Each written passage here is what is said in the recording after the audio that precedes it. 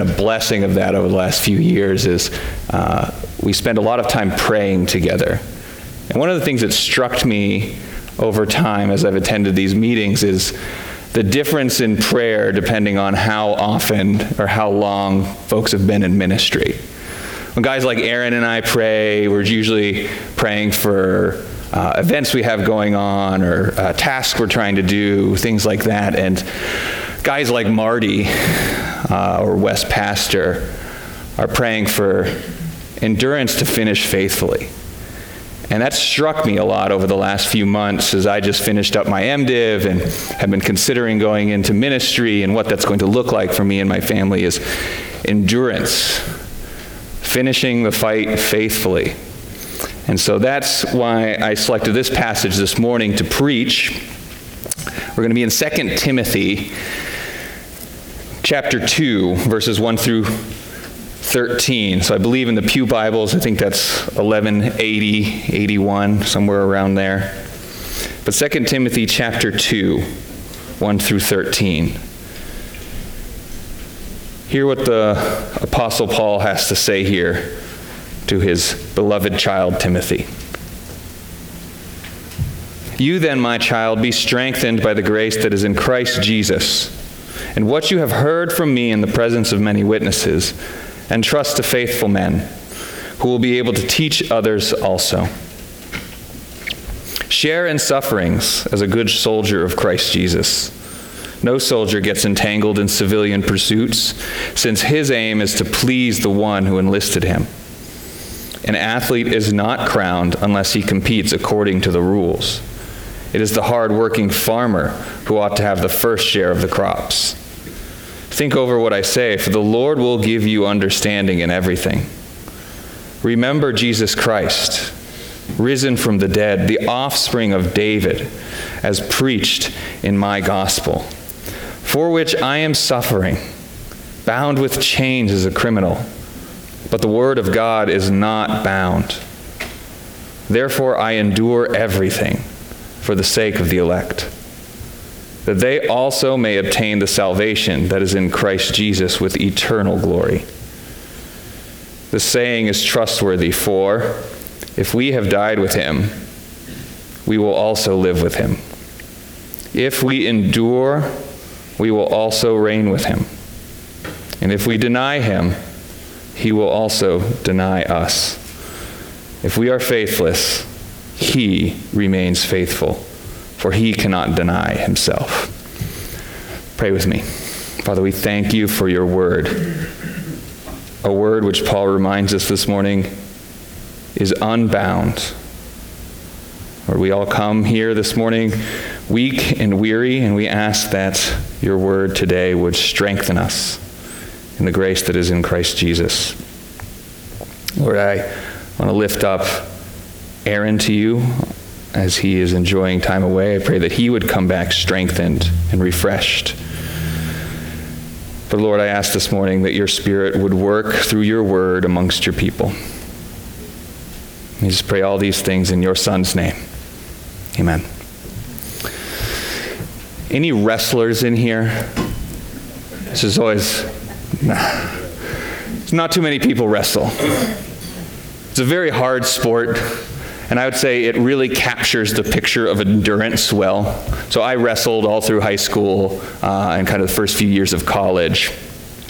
And I still remember vividly one of my biggest losses when I was in high school. It's a district tournament that we were doing. It was the finals. It's kind of the first time I had made it to the finals at kind of such a high level and was feeling really great. But the guy I was going up against just was a tank. And we go into double overtime, so if anyone knows any rules of wrestling, you go 2-minute periods, and then overtime is additional 2-minute periods. And so we're talking 10 minutes of just full contact wrestling. And I ended up losing because I got a penalty, which is called stalling, which is where I essentially just got gassed. I was tired. And so I kept backing away. I'm like, I don't want him to touch me. I'm too tired. And so I ended up losing because I didn't have the endurance to finish the fight. And that stuck with me for a long time. You know, as you're a high schooler, you want to do well in that kind of stuff. But this morning, our passage here is all about the endurance to finish strong. What it means to be strengthened in the Christian life. So just like then, I didn't have the endurance.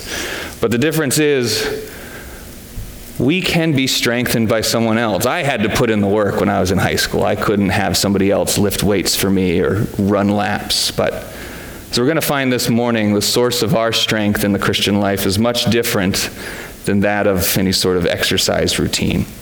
What we're going to see, I think Paul's main point for us this morning is the key to Christian endurance is to be strengthened by the memory of Jesus Christ even amidst our sufferings. And that's where Paul begins. Looking at my outline that is in the bulletin here, he begins with the power that's needed for Christian endurance. He says, "You then, my child, be strengthened by the grace that is in Christ Jesus." Like a father speaking to his son, he urges Timothy, "My child, be strengthened." Notice the passive language there. Be strengthened. He doesn't say, strengthen yourself. He says, be strengthened.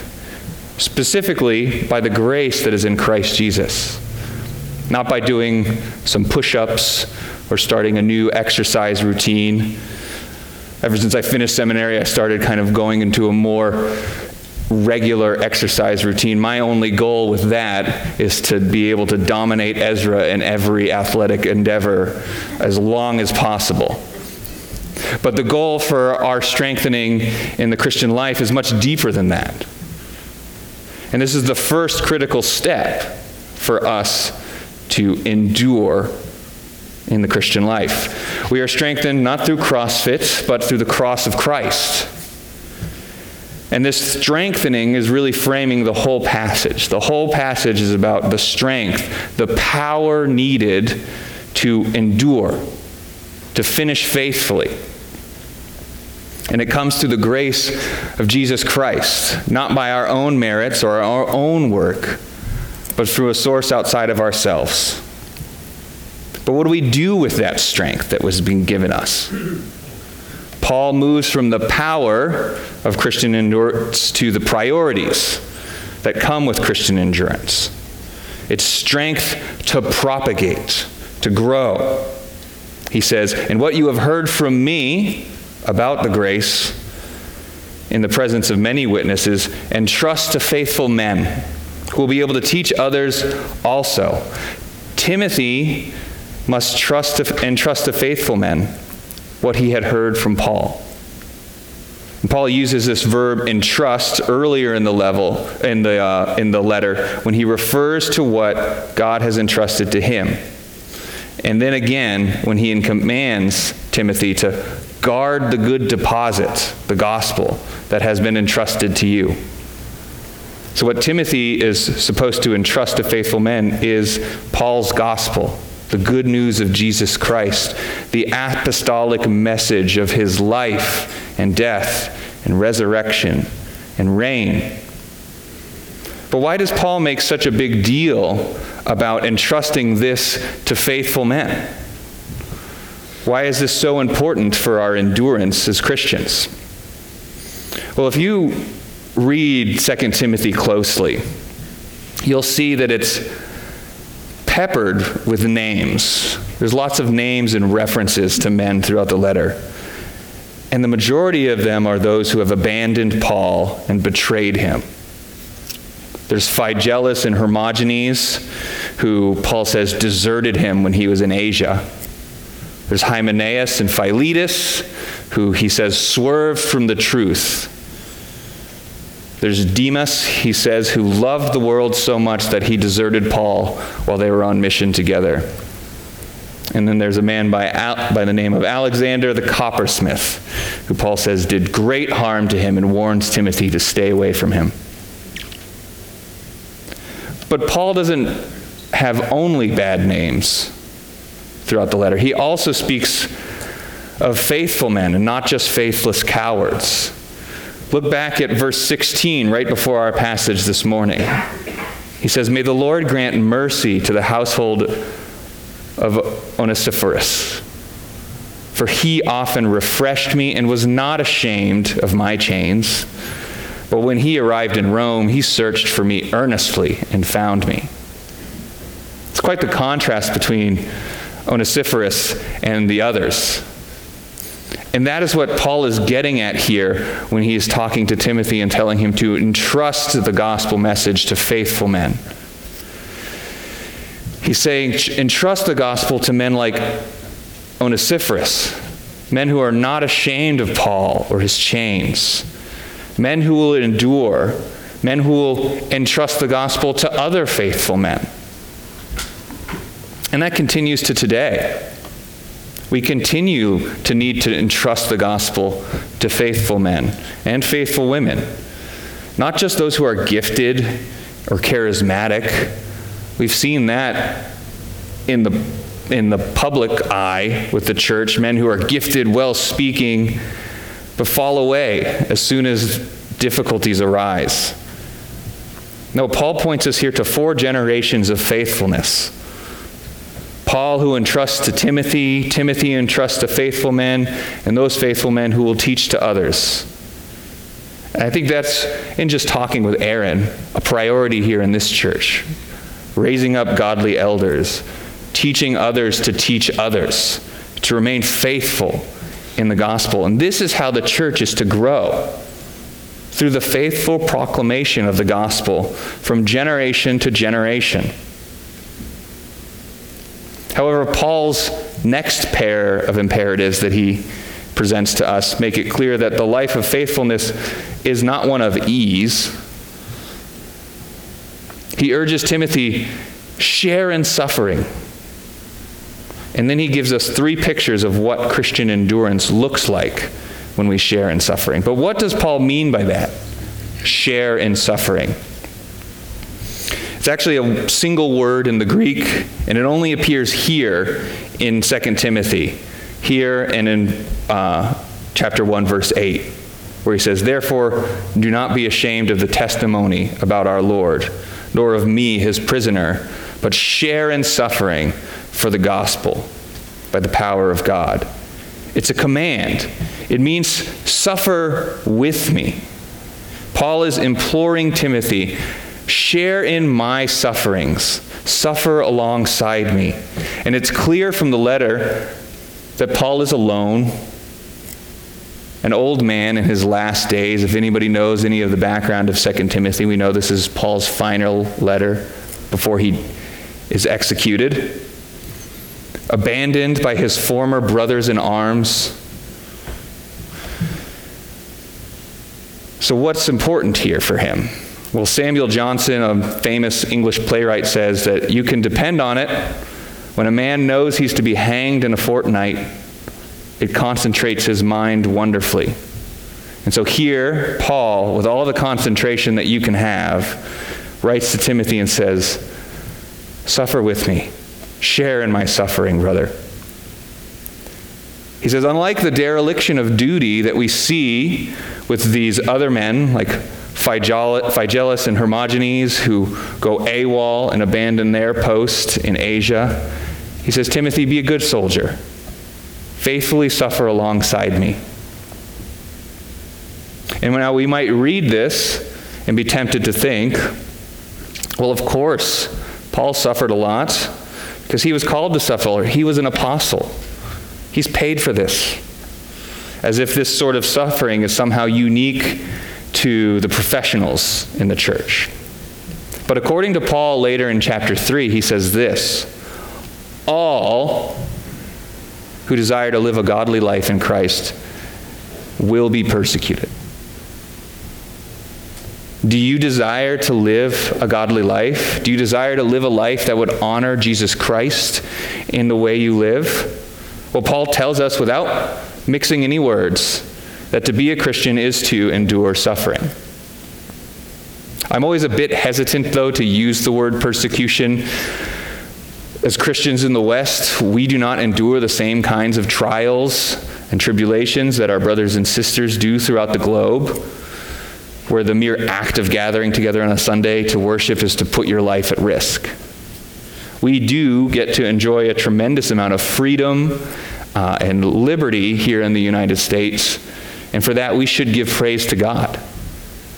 However, we can't bury our heads into the sand and assume that we are free of any sort of suffering. It is indeed starting to cost more and more to be a Christian in America. Don Carson, in his book, How Long, O Lord, which is a kind of a reflection on suffering and evil, puts it this way. He says, the object of the Christian faith is a crucified Messiah, and he has set the pattern for all of his followers. Further, he has already inaugurated or brought about the kingdom of God, and this kingdom actually engenders a clash of loyalties wherever any institution or authority, home, government, job, popular philosophy, intolerantly claims allegiance that belongs to God alone. Suffering the opprobrium, which is just a fancy Don Carson way of saying disgrace, suffering the disgrace of the world is bound up with what it means to be a Christian.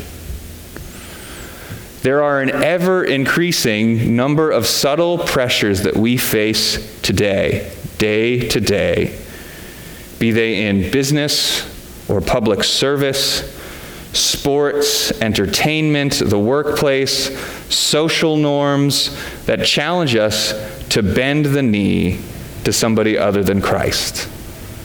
But we can't. I think most immediately, I know it's just affected so many in our church, and I know as well here, the situation with Mid-Vermont and everything that's gone on there, being told to bend the knee if you want to compete. And I'm so thankful for those who are in leadership there saying, no, we won't. What a tremendous testimony of loyalty to the gospel. When the kingdoms of this world and the kingdom of Christ clash, our loyalties will be made manifest.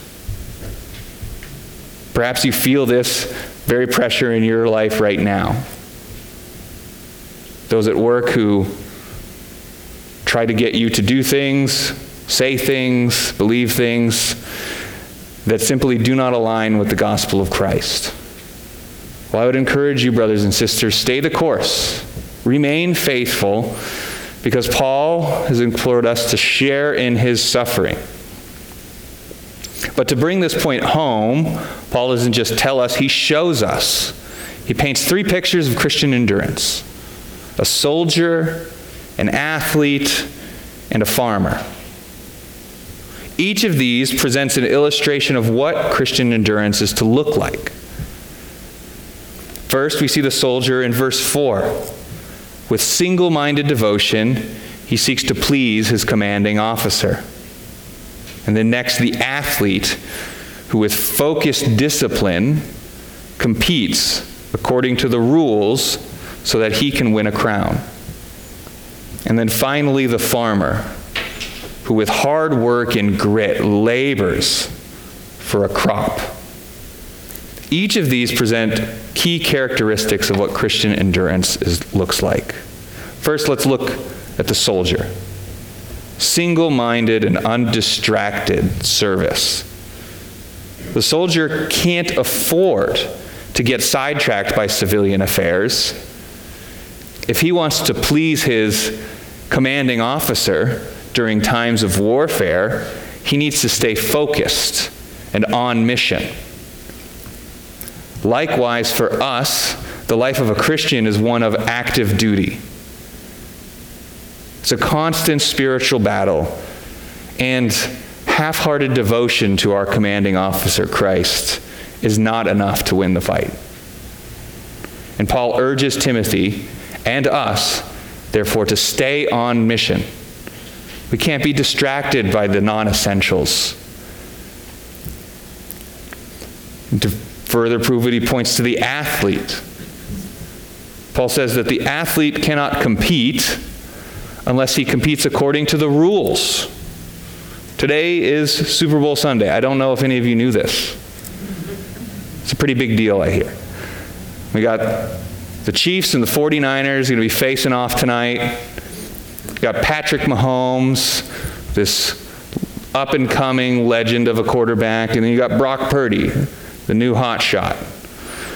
Now, Patrick Mahomes got out there on the field with a crowbar and just start whacking at the kneecaps of Brock Purdy and the 49ers secondary. Are you thinking he's going to walk away with that Lombardi trophy? No, right? That would be nonsense. He's broken all the rules and a couple laws when he does that. Likewise, for us as Christians, we have rules that we must follow if we are to compete for the crown. We can't compete if we decide that, I don't want to love my brothers and sisters. I actually want to hate them. I don't want to commit to loving one wife. I actually want multiple. I don't want to deal with my bitterness and anger. I want to just dwell in it. Jesus himself makes that clear in John 14. If anyone loves me, he will keep my word. And my Father will love him. And he will come to him and make our home with him. Whoever does not love me does not keep my words. To endure as a Christian, we must follow the commandments of Christ.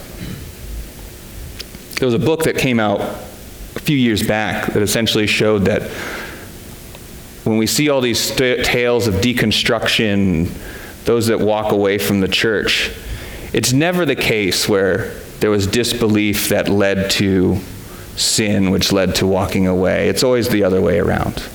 It's sin that is just never taken care of that leads to a disbelief and a deconstruction and a walking away from the faith. There are no house rules for the Christian. We don't get to decide what is good and what is evil. We have the law of Christ, a law which is called a law of liberty. It's good for us. It frees us. It strengthens us. But finally, we have the picture of the farmer. While the soldier and the athlete are often decorated for their feats and accomplishments, the farmer is a far less glamorous picture of endurance. I always think, every time I see Pastor Aaron's Instagram posts of him dealing with goats and all these different animals, and just like that is a man who understands the less than glamorous life of a farmer. The word Paul uses here for labor has a very specific meaning. He often uses it in the context of ministry, but it's obviously used for the gritty, hard work that comes with farming. But the whole point is that the Christian life and ministry are arduous. It requires hard work. We don't really get days off. And I'm sure we could all agree on this. Here in the Upper Valley, ministry is often painfully slow. It's not like when you're down in the Midwest or the South and you just open up a strip mall church and people will start coming. It requires a painful plodding. It takes time, day in and day out. Faithfulness in little things. But when we go back and look at each of these images, the soldier, the athlete, the farmer, each of these pictures, we also see that in them is buried the image of the very purpose for Christian endurance. Paul makes this clear when he says, think over what I say, for the Lord will give you understanding in everything. He's saying, look at the pictures. There's more to them than meets the eye. It's not all just work. There's a reward. The soldier pleases his commanding officer. That's his reward. The athlete competes to win a crown. That's his reward. And the farmer labors for a crop. That is his reward. The point here is that when we endure suffering, when we endure in this life, there's a promise of a reward for those who are faithful. But what is that reward? What is that reward for us? Well, Paul gives us that in verse 8 when he gives us now the motivation for Christian endurance. He says that the motivation for us is Jesus Christ. The commanding officer we're to plead is the reigning King Jesus, whom we serve with single-minded devotion. The crown for which we are competing is the very crown of life, presented to those of us who live with integrity according to the commandments of the risen Lord Jesus. The crop which we toil for is the bountiful harvest of souls, joining in the heavenly chorus through the faithful proclamation of the gospel. This is what motivates Christian endurance. It's what's motivating Paul and what he uses to motivate Timothy. He writes, "Remember Jesus Christ." That's the whole sermon right there. Remember Jesus Christ, risen from the dead, the offspring of David, as preached in my gospel. And so what is it that Paul pleads for Timothy to remember about Jesus? Well, he gives two main points. He says to remember Jesus Christ, risen from the dead, and remember Jesus Christ, descended from David. But why these two things specifically, you might wonder. There's so much that Paul could have said about Jesus. So why just these two things? Well, I think these are specific to Paul's main aim to strengthen Timothy in faithful endurance and suffering for the gospel. Look with me. He reminds Timothy of Christ's resurrection. The resurrection is the very cornerstone of our hope in life. Paul even says so himself in 1 Corinthians. He says, "And if Christ has not been raised, your faith is futile and you are still in your sins. Those who have fallen asleep in Christ have perished. If in Christ we have hope in this life only, we are of all people to be most pitied. If this life was all Timothy had, why would he try to endure suffering at all, especially to the degree that Paul does? Why would any of us want to follow in Paul's footsteps?" And this is why Paul reminds Timothy and us that Jesus Christ isn't dead. He is risen from the dead. But he doesn't stop there. He's not only risen from the dead, he also reminds him that Jesus Christ is reigning. He says, Jesus Christ, the offspring of David. This phrase, the offspring of David, is just loaded with theological weightiness. There's so much to this. But I'll boil it down to this. Paul is saying that Jesus is the heir to the glorious promises that God made to David in the Old Testament. Specifically, this is what he has in view. The Lord promises to David regarding his descendant, his offspring, "I will establish the throne of his kingdom forever." And Christ is that descendant. As David's messianic heir, Christ is now, at this very moment, seated on his heavenly throne, reigning over all of creation. And that reign has no end. It's an eternal kingdom, a rule without end that will go on for eternity.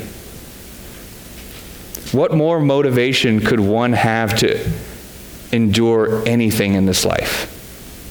As one commentator puts it, I love this, the memory of Christ, cloaked with resurrection power and messianic dignity, is an inspiration for Christian service.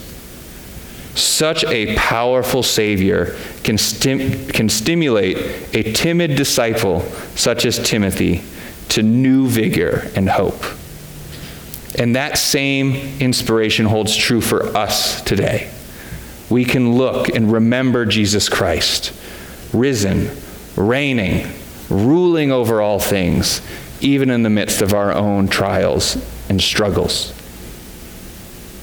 If we really believe this, that Christ is risen and reigning, then we have all the hope we need to motivate us. It is this Jesus that Paul preaches in his gospel. It is this Jesus that Paul endures suffering for. So I always have to ask myself, why am I always so timid when it comes to speaking about Christ or living faithfully for him? Maybe it's because we don't want to face the disgrace that this world offers us. We don't want to suffer for the gospel. I know that's often the case for me. But we have an example here in Paul and in Timothy. This did not slow him down. Remember, Paul's writing this letter during his second imprisonment in Rome. He's awaiting execution at the hands of the ruthless Roman Emperor Nero. And he goes on here to say that it is on behalf of the gospel that he is suffering to the point of being bound in chains like a criminal.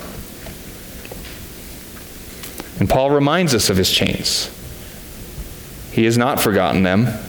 He's imprisoned. But Paul knew what it would cost him to preach the gospel. But he did it anyway. And he knew what it would cost his beloved child, Timothy, to preach the gospel.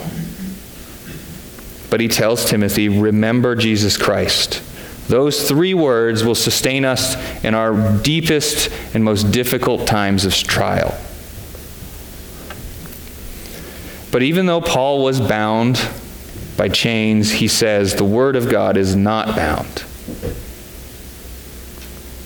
I cannot help but think of another example other than Martin Luther. Christina knows I quote him in almost every sermon at this point. He says this, echoing the words of Paul. What is Luther? The teaching is not mine, nor was I crucified for anyone. How did I, poor stinking bag of maggots that I am, come to the point where people call the children of Christ by my evil name? I simply taught, preached, and wrote God's word. Otherwise, I did nothing. While I slept and drank Wittenberg beer with my friends Philip and Amador, the word so greatly weakened the papacy that no prince or emperor ever inflicted such losses on it. I did nothing. The word did everything. And if anyone knows anything about the life of Luther, he struggled immensely, persecuted by every power, government, religion, you name it, they were out for him. But Luther, like Paul, knew that it was the word of God that accomplished the work of God amongst the people of God. And the same is true today. The word is all we need, and the word is all that I have to offer you. Nobody cares about Wesley's words. Nobody cares about Aaron's words. You can tell him I said that. They can do nothing for you. Only the word of God, faithfully expounded, can hold any hope to strengthen the weary Christian.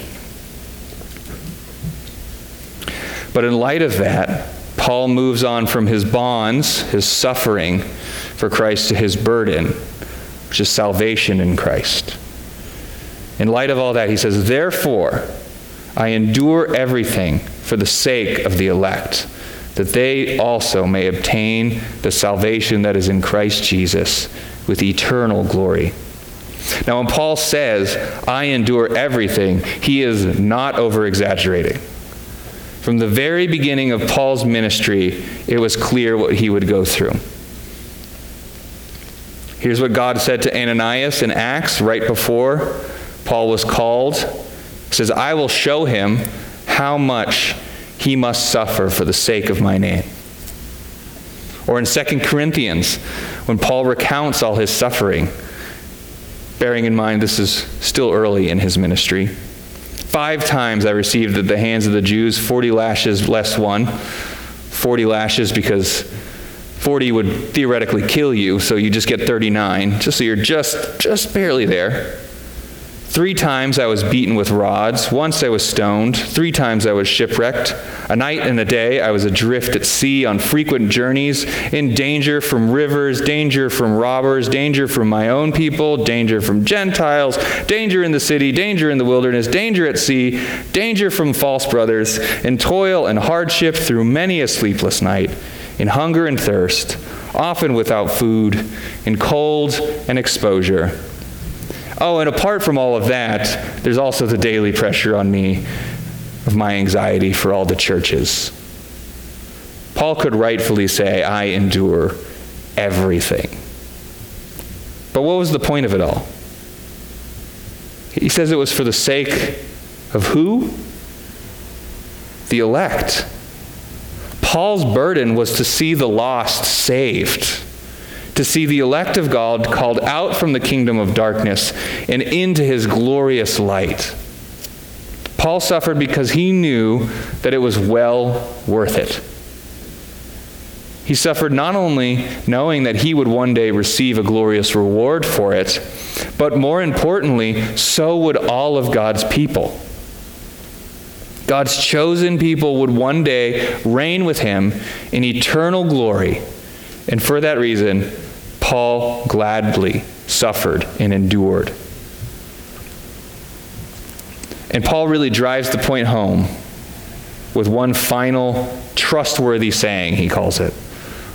One last poetic hymn to help him remember to endure. The saying kind of breaks down into 2 parts that I've laid out in the outline here. There's steadfast rewards and sobering reminders for those who do not endure. First he writes, if we have died with him, we will also live with him. And if we endure with him, we will also reign with him. Just like before, Paul's focusing on the believer's participation with Christ in his death and resurrection and reign. First, we see that reward of resurrection with Christ. And notice the past tense. If we have died with him. Paul's not necessarily speaking of martyrdom. He's speaking of our union with Christ in his death on the cross. As followers, we are united to Christ in his death in a very real and unique way. As Paul says in Romans, if we have been united with him in his death, we shall certainly be united with him in a resurrection like his. Brothers and sisters, to be united to Christ in his death is to also be united with him in his resurrection. To share in his suffering is to share in his glory. If we endure, past tense, then we will reign, future tense.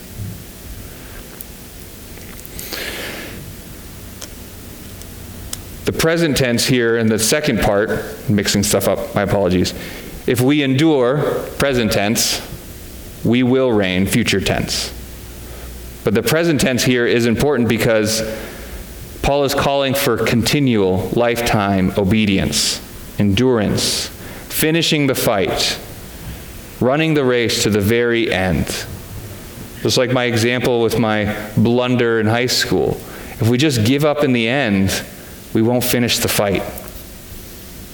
To reap the rewards of faithfulness, we must die to ourselves so that we may live, and endure suffering so that we may reign with him. However, Paul concludes with some sobering reminders for us.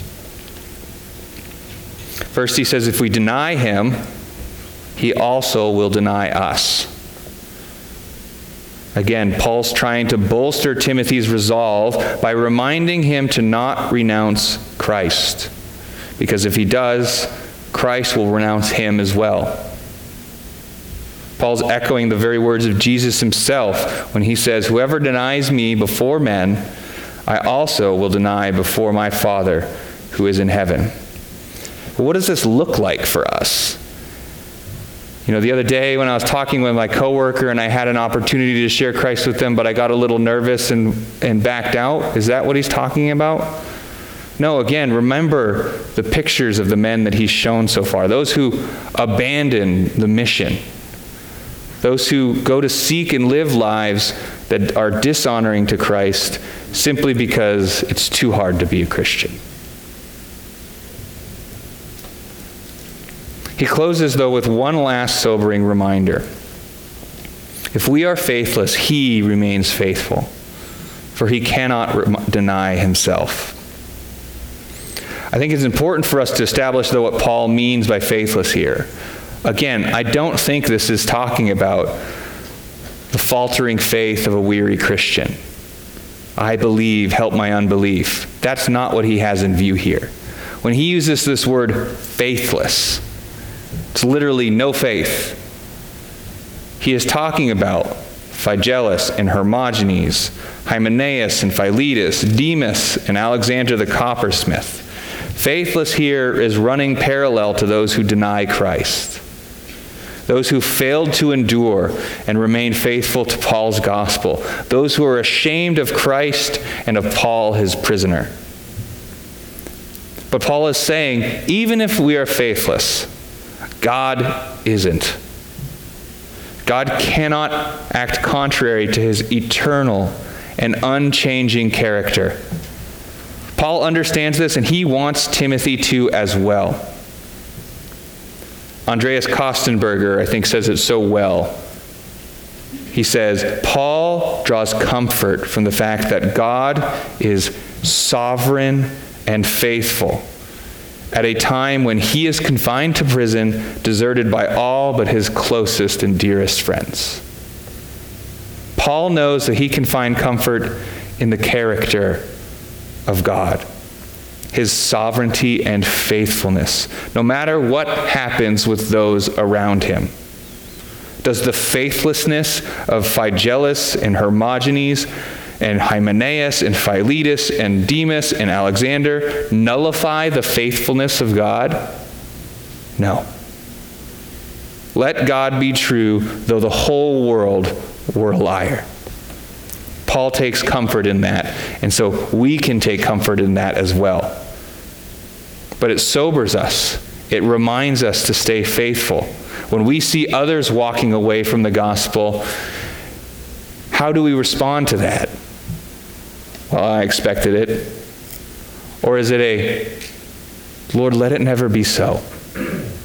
Help me to stay faithful.